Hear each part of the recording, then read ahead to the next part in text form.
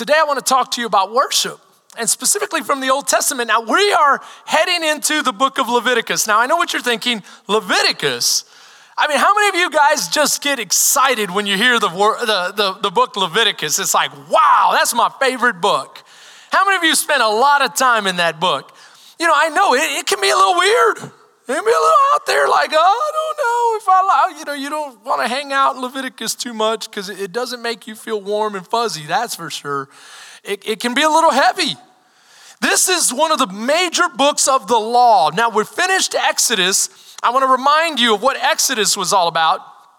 We have the children of Israel were in captivity, but God blessed them mightily. And so the Bible says in the book of Exodus chapter 1, verse 7, the children were fruitful. They increased. God abundantly multiplied them. In fact, he blessed them exceedingly. This is a restatement from the covenant he made with Abraham. And so what happens, guys, I want to keep reminding you so no one gets left behind. We have I have some new faces in the congregation, so I want to make sure we're all tracking together. What happens is God's always, his intention from day one was to bless Adam and Eve. To bless Adam and Eve. Now they forfeited that, but God's not deterred. He chooses Abraham, raises him up and says, through your family, I'm going to bless the nations of the earth. And those are the same words he uses here to restate to Abraham's people, right? These are Abraham's people. From Abraham, came Isaac, and then from Isaac, Jacob. From Jacob, the 12 tribes, and now they are in Egypt. They are being oppressed by Pharaoh, who has attacked God's blessing. Always remember that. When you're being blessed, the enemy's going to attack it. So don't be deterred. Don't be discouraged. Typically, your darkest moments are right before your brightest morning. Your brightest morning, because the enemy knows that God wants to do something in their lives. He begins to attack him. Now God confronts Pharaoh. He defeats Pharaoh. He brings them to Mount Sinai. He begins to give them the law. And where we left off last week, we said that God declared to his people, I want to live among you. Come on, how many of you can say, hallelujah, God, that you want to be near me? Thank you, God. How many of you have room for God in your home? You know, one of my just blessings in my life is Gilbert Cervantes, and he helped teach my wife and I and helped grow us up. But he has this teaching about Obed-Edom and the Ark of the Covenant, and he is passionate about the Ark of the Covenant. And Obed-Edom was a gentleman in the Old Testament that got to house the Ark of the Covenant while David was in transition trying to figure out what he wanted to do. And so Obed-Edom brought it into his home, and Gil always says, where would you put it? Where would you put the Ark of God that is supposed to be his throne? Would you put it, is there room in your house for God? Because God says, I want to be in your midst. In matter of fact, I want to be in the smack dab in the middle of the camp. And so he gives them precise requirements and prescriptions of where he is to be. And we see that at the end of the book of Exodus, and we head into the book of Leviticus today, talking about the different rituals, the priestly requirements, and the requirements for holiness that need to be met in order to have God in your presence, or better yet, to be allowed in his. To be allowed in his. Now, I want you to understand something. The book of Leviticus is all about connecting you with the awesomeness of God, with the holiness of God. The book of Leviticus highlights over and over and over how holy God is. And what is holiness? Holiness is that attribute that says he is completely different and above and beyond what we are. He's perfect in every way. And you say, but Pastor, I thought God was love, and I think we should concentrate more on God's love. Come on, how many of you would say, yes, absolutely, we should definitely highlight God's love? But do you realize something? We cannot truly understand God's love until we understand his holy, awesome, wonderful nature. His awesomeness is what makes his love awesome. See, how many of you have ever known someone that has love and speaks of love, or they speak of love, but they write checks with their mouth about love that their bank account can't cash? Somebody in my first service said, yeah, we divorced. Meaning, that was not love. They talked a big game about love, but how many of you know God's love is awesome because he is awesome? And so many times we forget that. And so what I want to highlight for you in the book of Leviticus is this: you cannot connect with God. And we said that connecting with God is worship. When you worship, you connect with God. But you need to connect with him on his terms. And when you connect with his awesomeness, then you can better understand and appreciate his love. That love that doesn't waver, that love that is not human-like, that love that is not dependent on what his fickle nature, because he is not fickle. He is constant, he is secure, he is awesome, unchanging. You can count on it. You can take it to the bank and understand that he will never fail. He will never sleep on you. He will never ignore you. He is perfect in his love. His love is perfect. That's what I love about God. I hear these different shows and they talk about like the ancient gods, and they say, oh, the gods must be angry, or the gods must be this, and the gods are smiling, and the gods are frowning, and the gods can't make up their mind because they're no gods at all. They are gods. They are figments of our imagination. But God is not made in our image. We're made in his, and he is awesome in wonder. And when you connect with his awesomeness, then you can touch his love. A love, watch, this is deep. A love that will fill you, watch this, with confidence. That's why Paul says things like this in the New Testament. I am confident. Notice, I am confident that the good work he started, he is faithful to complete. Meaning, even if I can't see the end, even if we're going through twists and turns, even though I walk through the valley of the shadow of death, I am confident that he's going to finish what he started. Why? Because he is awesome. He's not like me. He's not like you. He's not human. He is a great and wonderful, magnificent God of whom there is no shadow of turning with, and he will complete what he started. So the book of can I get this? First I was going to say Ephesians, then I was going to say Galatians. The book of Leviticus is about God's awesome wonder. And you're going to see highlighted, I'm going to use this chart up here, 3 different things that the book of Leviticus is organized by. You're going to see rituals, priesthood, and purity. And I love the organization of the book of Leviticus because I tend to love symmetry. Anyone else like symmetry? I love symmetry. And so you have, starting on at the first few chapters and the last few chapters, you have them symmetrically reflect instruction on rituals. Now I want you to think about this with me for a second. What is a ritual? A ritual is something that is prescribed here in the book of Leviticus that you must go through in order to get to God. So I want to ask you a question. Do these rituals actually get you closer to God? Are these rituals really that important? Is God really all about these rituals?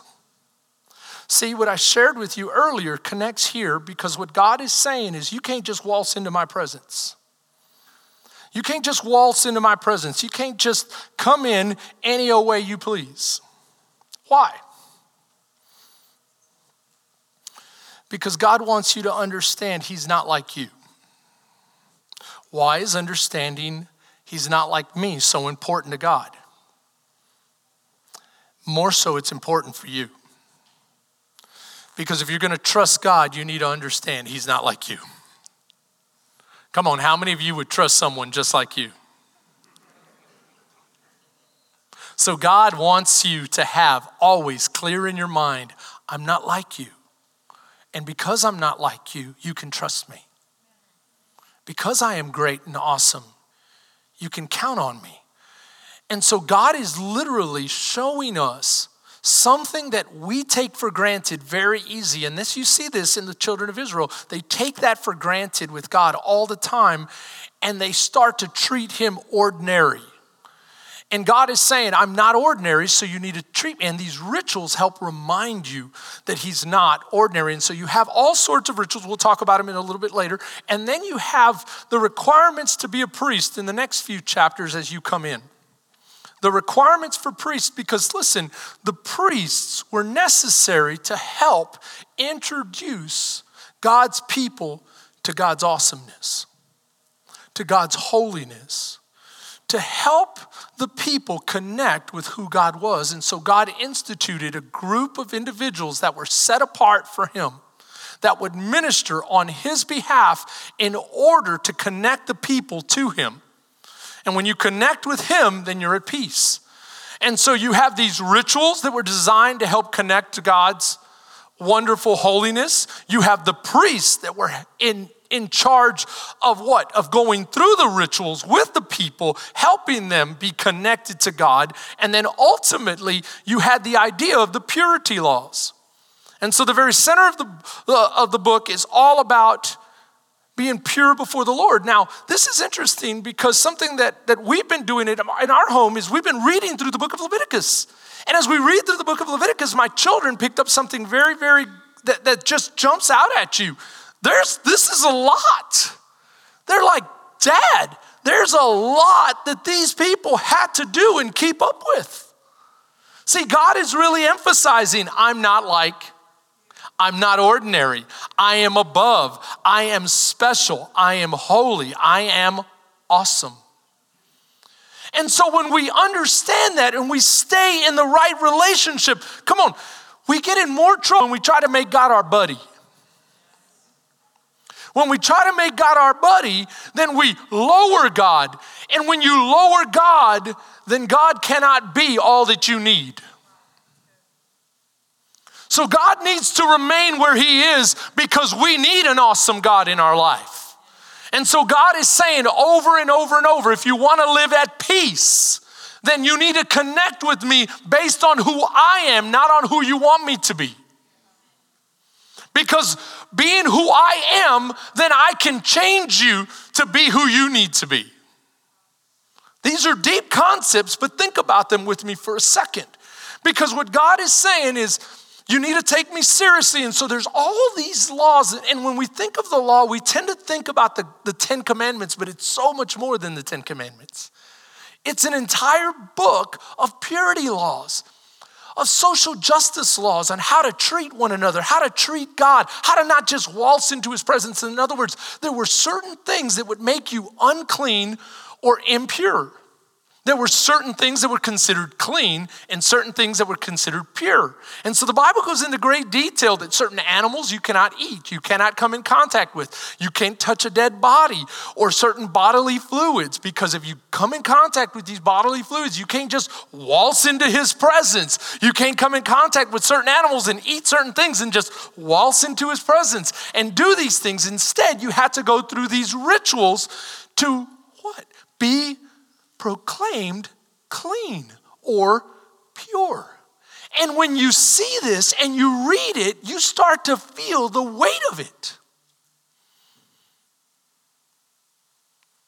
And you start to realize this is a serious thing and a full-time job to be considered good with God. But let me ask you a very important question. Is it really about the ritual? Because you have the practical follow-through of the rituals and the prescription of the law that by Jesus' time, everyone was saying, yeah, I'm good. I follow everything meticulously and I pay a lot of attention to it. Is it all about checking the boxes? Can it be just about that? As hard as it may be to check every one of those boxes. And according to the Pharisees, there were 500 and something. According to Sadducees, there were 600 and something boxes, and they would check them all. And so if you check them all, is that all you need? Was the intention to show that you could check them all? Or was God simply saying, I want you to feel the weight of it so that you know that there's gotta be a better way. So we're gonna highlight these things. Watch what God is doing. A couple of things real quick. Let's bring it back to some basic principles. One, God is awesome and he's showing you how awesome he is. Why? Because you need him to be awesome. We need him to be an awesome God. Number two, he shows us this through three basic things, and that's what's at the center of the organization of the book of Leviticus. Through rituals, the priestly requirements, meaning we need a go-between. And number three, the purity aspect of it, in that there's certain things that will either make us pure or impure. And that these things can be quite heavy. Why do you think Jesus says, come to me if you've had enough? If this has become too heavy for you, come and I will give you what? Rest. Take my yoke upon you. Do you realize he was speaking in very Jewish terms? You say, yeah, he was Jewish. Well, he was speaking in Jewish terms, watch. Because a yoke was considered the teaching of a certain rabbi. And a rabbi would have a yoke and say, this is how I interpret the scripture. This is how I interpret the scripture. So come and be my student. I'll be your rabbi and I'll put my yoke upon you. And so they had gotten to the point where they would take every little aspect of the law and say, you have to keep it perfectly. All about the rituals, all about the purity, all about. And if you do this, then you're in God's good graces. This is why Jesus comes along. Stay with me on this. And in his Sermon on the Mount, he uses words like this. You can read them in Matthew chapter 5, 6 and 7. He says things like this. He's speaking their language. In terms of yoke, in terms of rabbis, in terms of their teaching. He says, you've all heard it said. You've all heard it said, thou shalt not commit adultery. What I love about Jesus, he didn't even get into the nuances of Leviticus. Leviticus is an entire book about rituals, about priests and requirements and purity and impurity. All he did is said, I'm not even going to go to the depths of the law. I'm just going to stay on the 10 commandments. I'm going to say, you've all heard it said, thou shalt not commit adultery. But I tell you the truth. What is he saying? He's saying, this is how a rabbi would speak to his pupils. He would say, you've heard it said, but now let me interpret for you. Let me show you my yoke. Let me show you what I value. And so this is why at the end of the Sermon on the Mount, the Bible makes something very, very interesting highlight. It highlights something. It says, they marveled, who? The people marveled at his teaching because he spoke with someone that had what? Great authority, which is also part of their heritage, because every once in a while a rabbi would come along and would show something that most rabbis didn't quite get.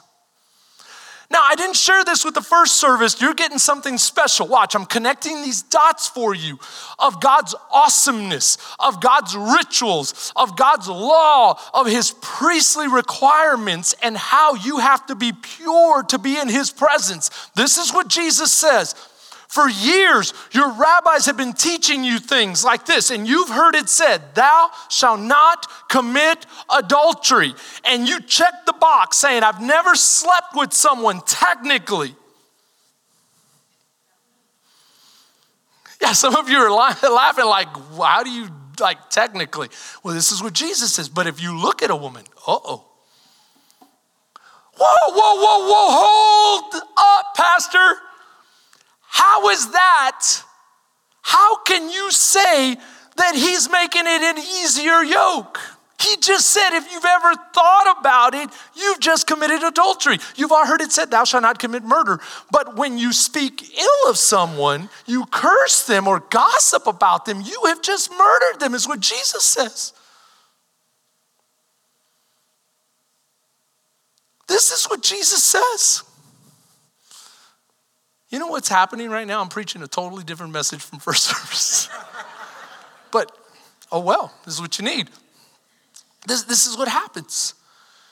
He's saying this. Watch, if you read that Sermon on the Mount very closely, he goes on to say, unless your righteousness is higher and better than the Pharisees who were checking boxes, you will not enter the kingdom of heaven. He goes one step further. He says, be perfect like your Father in heaven is perfect. You know what he's quoting? He's quoting the book of Leviticus. Be perfect like your Father in heaven is perfect. Unless you can show that you're not just checking boxes. You've got to be better than the checkers of the boxes. It's got to be more than just ritualistic for you. You've got to understand that God is after your heart. He's after your heart. Watch. Why is his yoke easier? Why is his yoke easier when he just said there's no way you can get there? Because when you realize there's no way you can get there, then you quit trying to jump over the hurdle and you hit your knees and say, Lord, get me there. Get me there. I need a Savior, my dear King. That's what the law points you to, a Savior. And so you have these things, you have these rituals, you have the priesthood, you have the purity laws, and it's so heavy. It's so heavy. And this is what I want to say to us, to myself, because this is what I feel God is sharing with me. Stop taking my son for granted. How many of you love to watch these shows where they put somebody out in the wilderness and ask them to survive? I love that. There's these different ones like Alive, and then there's these group ones, and then they throw people out there and they say, see if you can survive. We give you like a knife and that's it. Well, me and some friends from this church, we had looked into hiring a charter service. That's what they specialize in. They go off of an island in Brazil, in Belize, or off the coast of Brazil, and they'll drop you like 2 miles from the island. They say, swim towards that island. We'll drop you with a knife and a couple of other things, and you got to survive. I'm like, I'm in. I want to see it happen, right? I want to see it go. And then my wife, who is just God's wisdom in my life. Come on, how many of you guys know without a wife, you'd be dead? And I'm like, I'm going for it. And she says, baby, stop. I have no doubt you can do it. You can do anything you set your mind to. You know that's the sandwich approach, right? Here comes the bad. But you're a city boy. When have you ever even camped out? You went and we camped. We used to do this children's thing where we would camp out here in the church property, and we would stay one night with our kids. I got in my truck and drove home.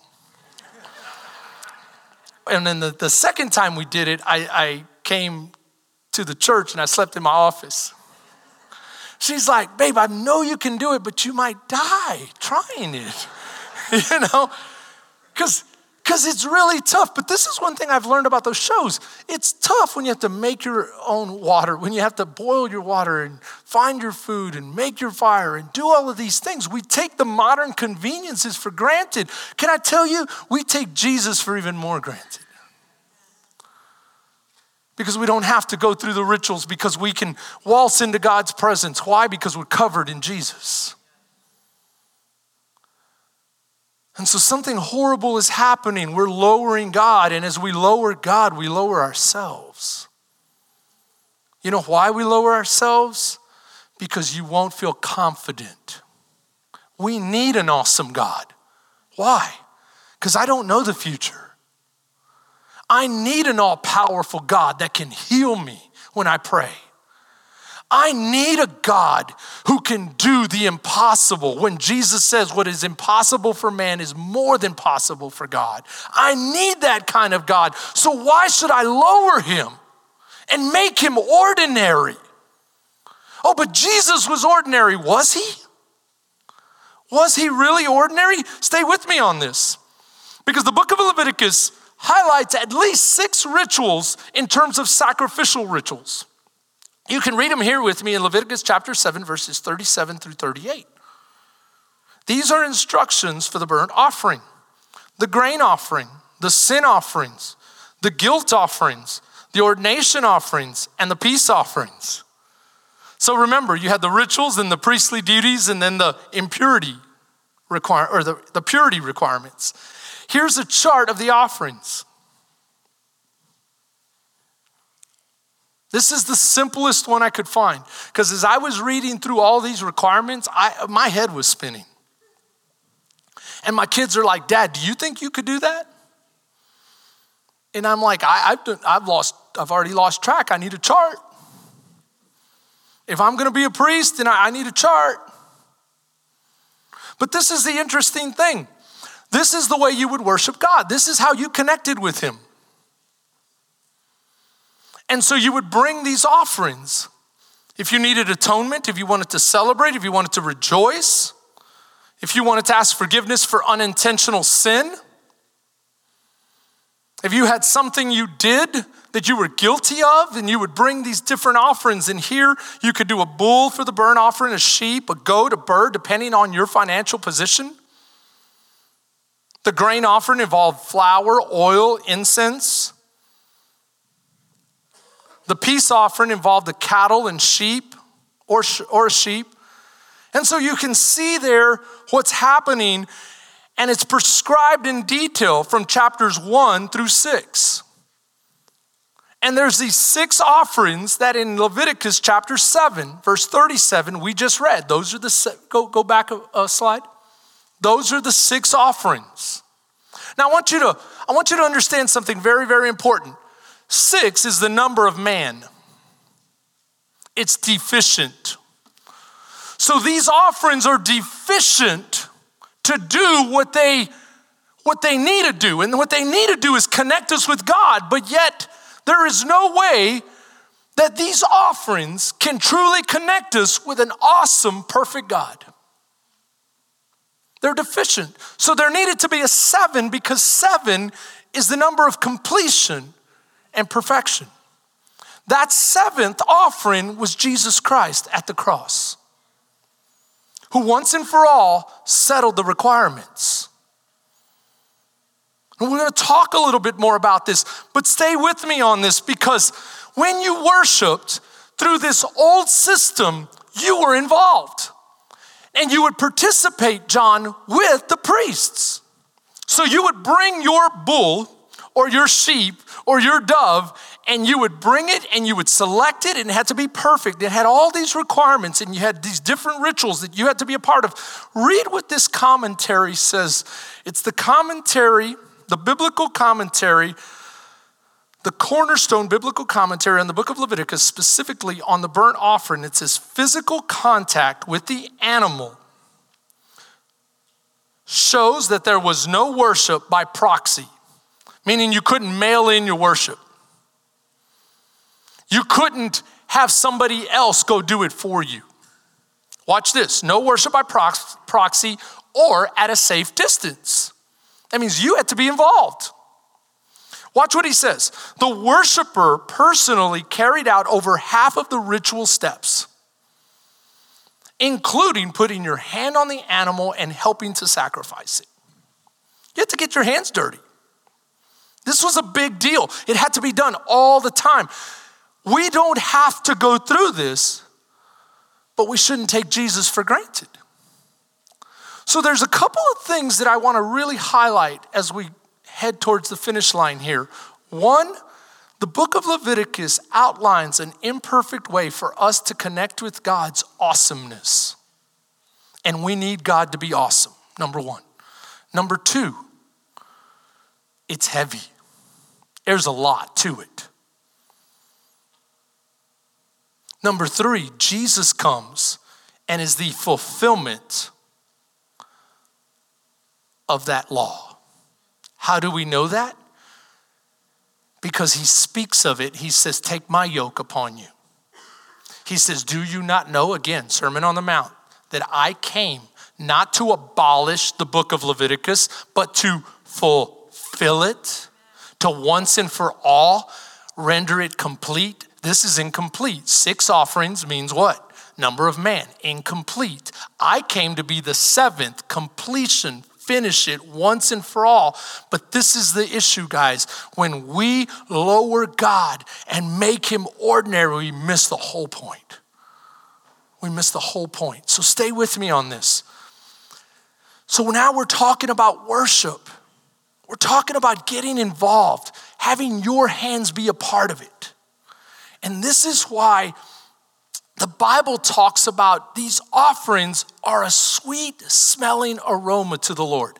I'm just going to highlight a couple of things very quickly. Leviticus chapter 1, we're talking about the ritual of the burnt offering. Watch what it says. When it's done right, according to his prescription, it's a what? Pleasing aroma to the Lord. Again, a pleasing aroma to the Lord. When we talk about the peace offering in chapter 3, a pleasing aroma to the Lord. When these rituals are done right, they're a pleasing aroma to the Lord.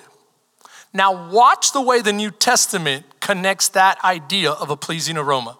Come on, how many of you like a good steak being cooked? I tried to be a vegan. That was the hardest thing. I'd smell fajitas and the vegan went right out the window. How many of you know the fajitas are good? Man, they bring them through there on that skillet and you're like, oh yeah, can I change my order? It's a pleasing aroma to the Lord when you do it right.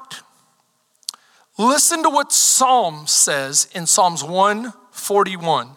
May my prayer be set before you like incense. This is a direct pointing to what happens in the tabernacle in the holy place, the incense that is burned to God.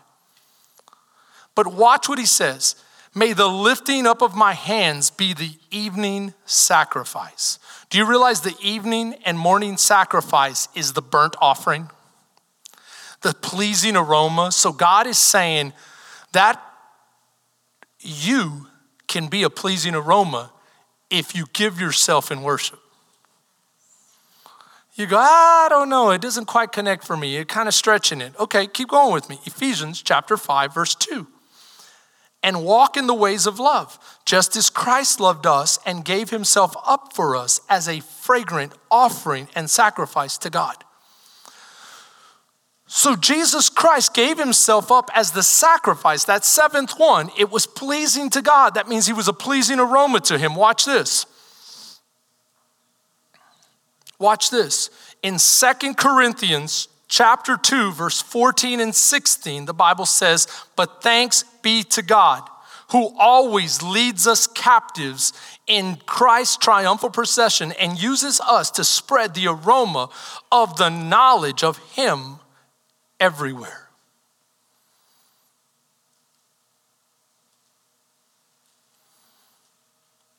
We get to participate in this beautiful sacrifice of Christ on the altar.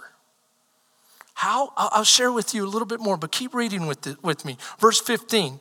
For we are to God the pleasing aroma of Christ among those who are being saved and those who are perishing. When we live as the children of Israel, set aside under his awesome leadership, then we get to be for other people an example for them to also come into the family of God. And that is a pleasing aroma to God. But wait a minute, Pastor.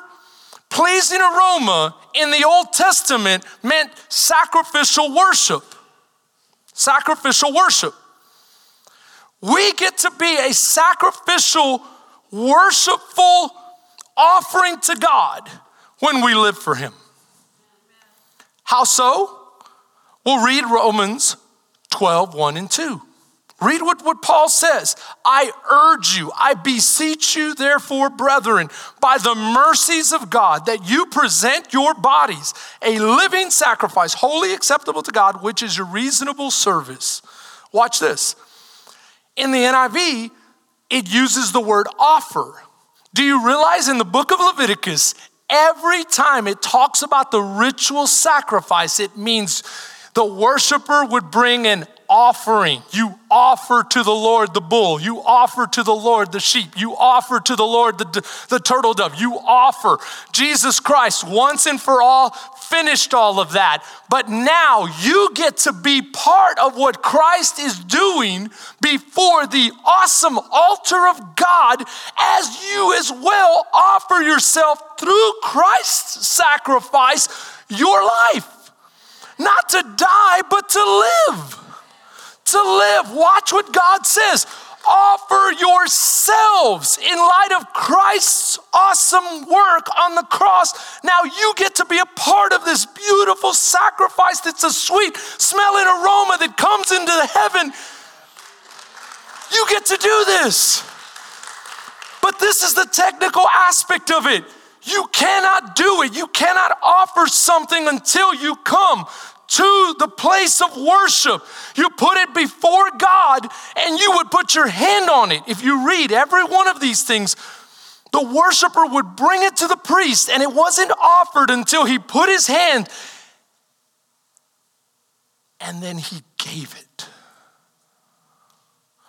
This is why God in Jesus says, watch this. If you want to be my disciple, die to yourself daily. That means every day go and say, Lord, I know what you did for me on the cross, and it is my awesome privilege to give you full control of my life yet again today. Today. Daily, I give you full control. You go, but Pastor, I'm having trouble. I see the symbolism, I do. But what is this idea of this easy yoke and this and that? Okay, watch. It's not just about checking the boxes and saying, I went through the ritual. I read the book of Leviticus and I killed that animal exactly like you prescribed it. It's about your heart. It's about your heart. That's why the psalmist can say, let the lifting of my hands that has nothing to do with the ritual be like the evening sacrifice. The lifting of my hands be the evening sacrifice. Let it be when my heart worships your awesome, wonderful presence, God, that I am actually providing more than I could have ever done in a ritual. Especially now through Jesus Christ, who once and for all satisfies any ritual.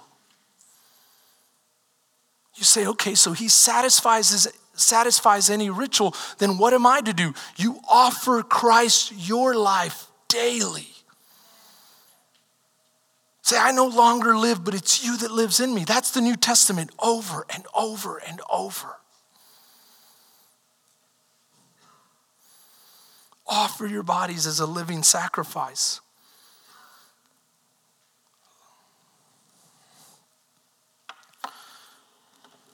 So I'm going to bring it to an end now. So Leviticus wants you to see how awesome God is. And it makes you go through all these rituals and these priestly requirements and the impure and the purity laws. And man, that can get heavy. And so people started checking boxes, and Jesus goes, it's not about the boxes, it's about your heart. But then it goes one step further in the New Testament for us. Because some of us have said, well, I gave you my heart, I'm good. Come on, anyone ever say, I gave you my heart, I'm good. But what is this whole message about? Not taking Jesus for granted. Do you know you can take Jesus for granted and get a little proud by saying, I gave you my heart. I did this. I am better than the next guy because I am sincere. I broke down. I had enough to what? To meet you there, and I. But watch this with me for a second. In 1 Timothy chapter 2, verse 5, for there is one God and one mediator between what? God and mankind, and his name is Christ Jesus. So who is the mediator in the book of Leviticus? The mediator in the book of Leviticus are the priests. And specifically on the Day of Atonement, that's the very middle part of the book, there was this one day where the high priest, not just any priest, the high priest would go in for the entire nation and do this beautiful, awesome ritual. And he would go into the holiest of holiest. This is what it means. It means in the inner part of the tabernacle, the Ark of the Covenant was held, and God said, that's where I will be. I will be enthroned between the cherubim. And so the high priest would prepare himself ritualistically, and he had to be in good standing with God or he would fall dead. And he would mediate for the whole nation as he walked behind the veil. Now, God is saying there is one mediator and his name is Jesus. Read with me in Hebrews. But when this priest had offered for all time one sacrifice for sins, he sat down at the right hand of the Father. So Jesus Christ was the seventh sacrifice, right? The ultimate one to complete the book of Leviticus. That's why Jesus said, I have fulfilled the law. It's done. He hangs on the cross. He says, it is finished once and for all. And when he conquered death, he goes and he sits down at the right hand of the Father and said, it's done, Father. It's not over. I mean, it's over, but it's not what, the message isn't over. Keep reading with me. In Matthew chapter 27, verse 51, he says, at that moment, the curtain of the temple was torn in two from the top to the bottom. The curtain in the temple was a permanent representation of the tabernacle in the desert. The tabernacle was a tent because it had to be moved as they were moving. The temple, when they got to the promised land, was set in place and it looked the same. You had the holiest of holiest separated from the holy place by the curtain. The curtain said only the high priest could go in there once a year, but Jesus is the high priest. He fulfilled that, so the curtain tears, not from the bottom to the top, but from God's point of view. He says, I no longer have anything between us. So it's torn. Now, watch what Hebrews says. Therefore, since we have a great high priest, who is he? Jesus, who is ascended to heaven, sitting at the right hand of the Father, is Jesus, the Son of God. Let us hold firmly to the faith we possess. For we do not have a high priest who is unable to empathize with our weakness. Watch this. But we have one who has been tempted in every way, just as we are, yet he did not sin. Therefore, let us, what? Approach God's throne of grace with confidence so that we may receive mercy and find grace to help in our time of need. You know what he's saying there? He's saying it's been paid for. The book of Leviticus has been what? Completely fulfilled. Therefore, be a worshiper. Come straight into God's presence. Not half-cocked and cocky and completely proud, but instead completely grateful for what Jesus did for us. You say, Lord, in your strength, in your awesome wonder, I humbly come before you. Help me, Lord, with this. God, can I offer you praise? God, can I give you an offering of thanksgiving? God, I just want to be with you. And Jesus is sitting there saying, Lord, I intercede for him. He has way. He has. Remember I told you this was the last part. So if it's not about rituals and it's about the heart, but you said some of us can kind of get that mixed up and we take God for granted and start thinking more of our heart. This is what totally set me straight when I read C.S. Lewis' Mere Christianity, and he talked about what it means that Jesus intercedes for us. And every once in a while I have to remind myself of that because I'm prone to forget. And maybe you're like me, prone to forget. So this Easter, let's remind each other that Jesus is perfect and sinless, and he was the ultimate sacrifice, and the perfect sinless man doesn't have to forgive, doesn't have to ask for forgiveness. He doesn't have to repent, does he? But yet a perfect sinless person can repent and be remorseful perfectly. He can do it perfectly. Why? Because he has a pure heart. But yet he doesn't need it. I'm not perfect. My heart's not all that. Before I get ahead of myself and start thinking, well, my heart, I worship with my heart, my heart, my heart. My heart is fallen. I try to be sincere, but how about you? I try to commit to my wife certain things. I won't leave my clothes in here, and I won't do this, and I won't do that. And I just keep falling. So the person that needs forgiveness can do it less well than the person that doesn't need it, who can do it perfectly. And the worse I am, the worse I can do it. See, a bad man cannot truly be sincere as he goes before the King of Glory and says, sincerely in my heart. Now come on. Really? You can sincerely impress God with your heart? No, this is how awesome God is. Even your forgiveness is through Jesus. Even your sincere remorse and your pleading is through Jesus. Because he's at the right hand of the Father saying, I'll take that prayer of repentance and I'll bring it through my heart, Lord, and present it to you.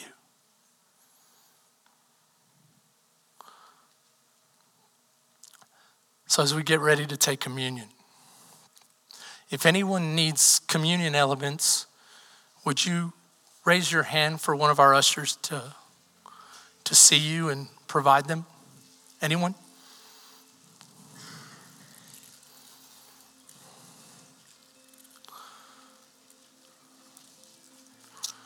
Before we go any further,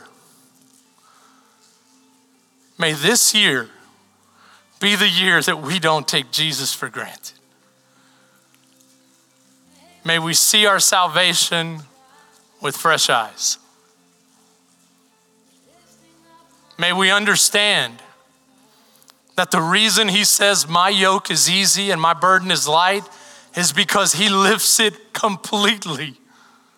All we have to do is receive him and his goodness and say, thank you, Lord. Thank you, Lord.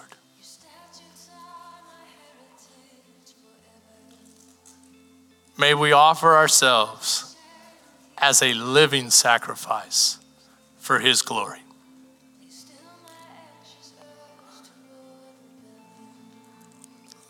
I love you, church.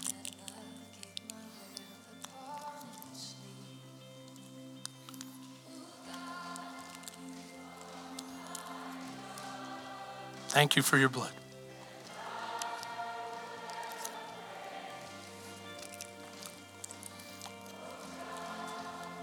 Church, again, I love you. Take some time to invite someone. Take some time. Let's share the goodness of our Lord.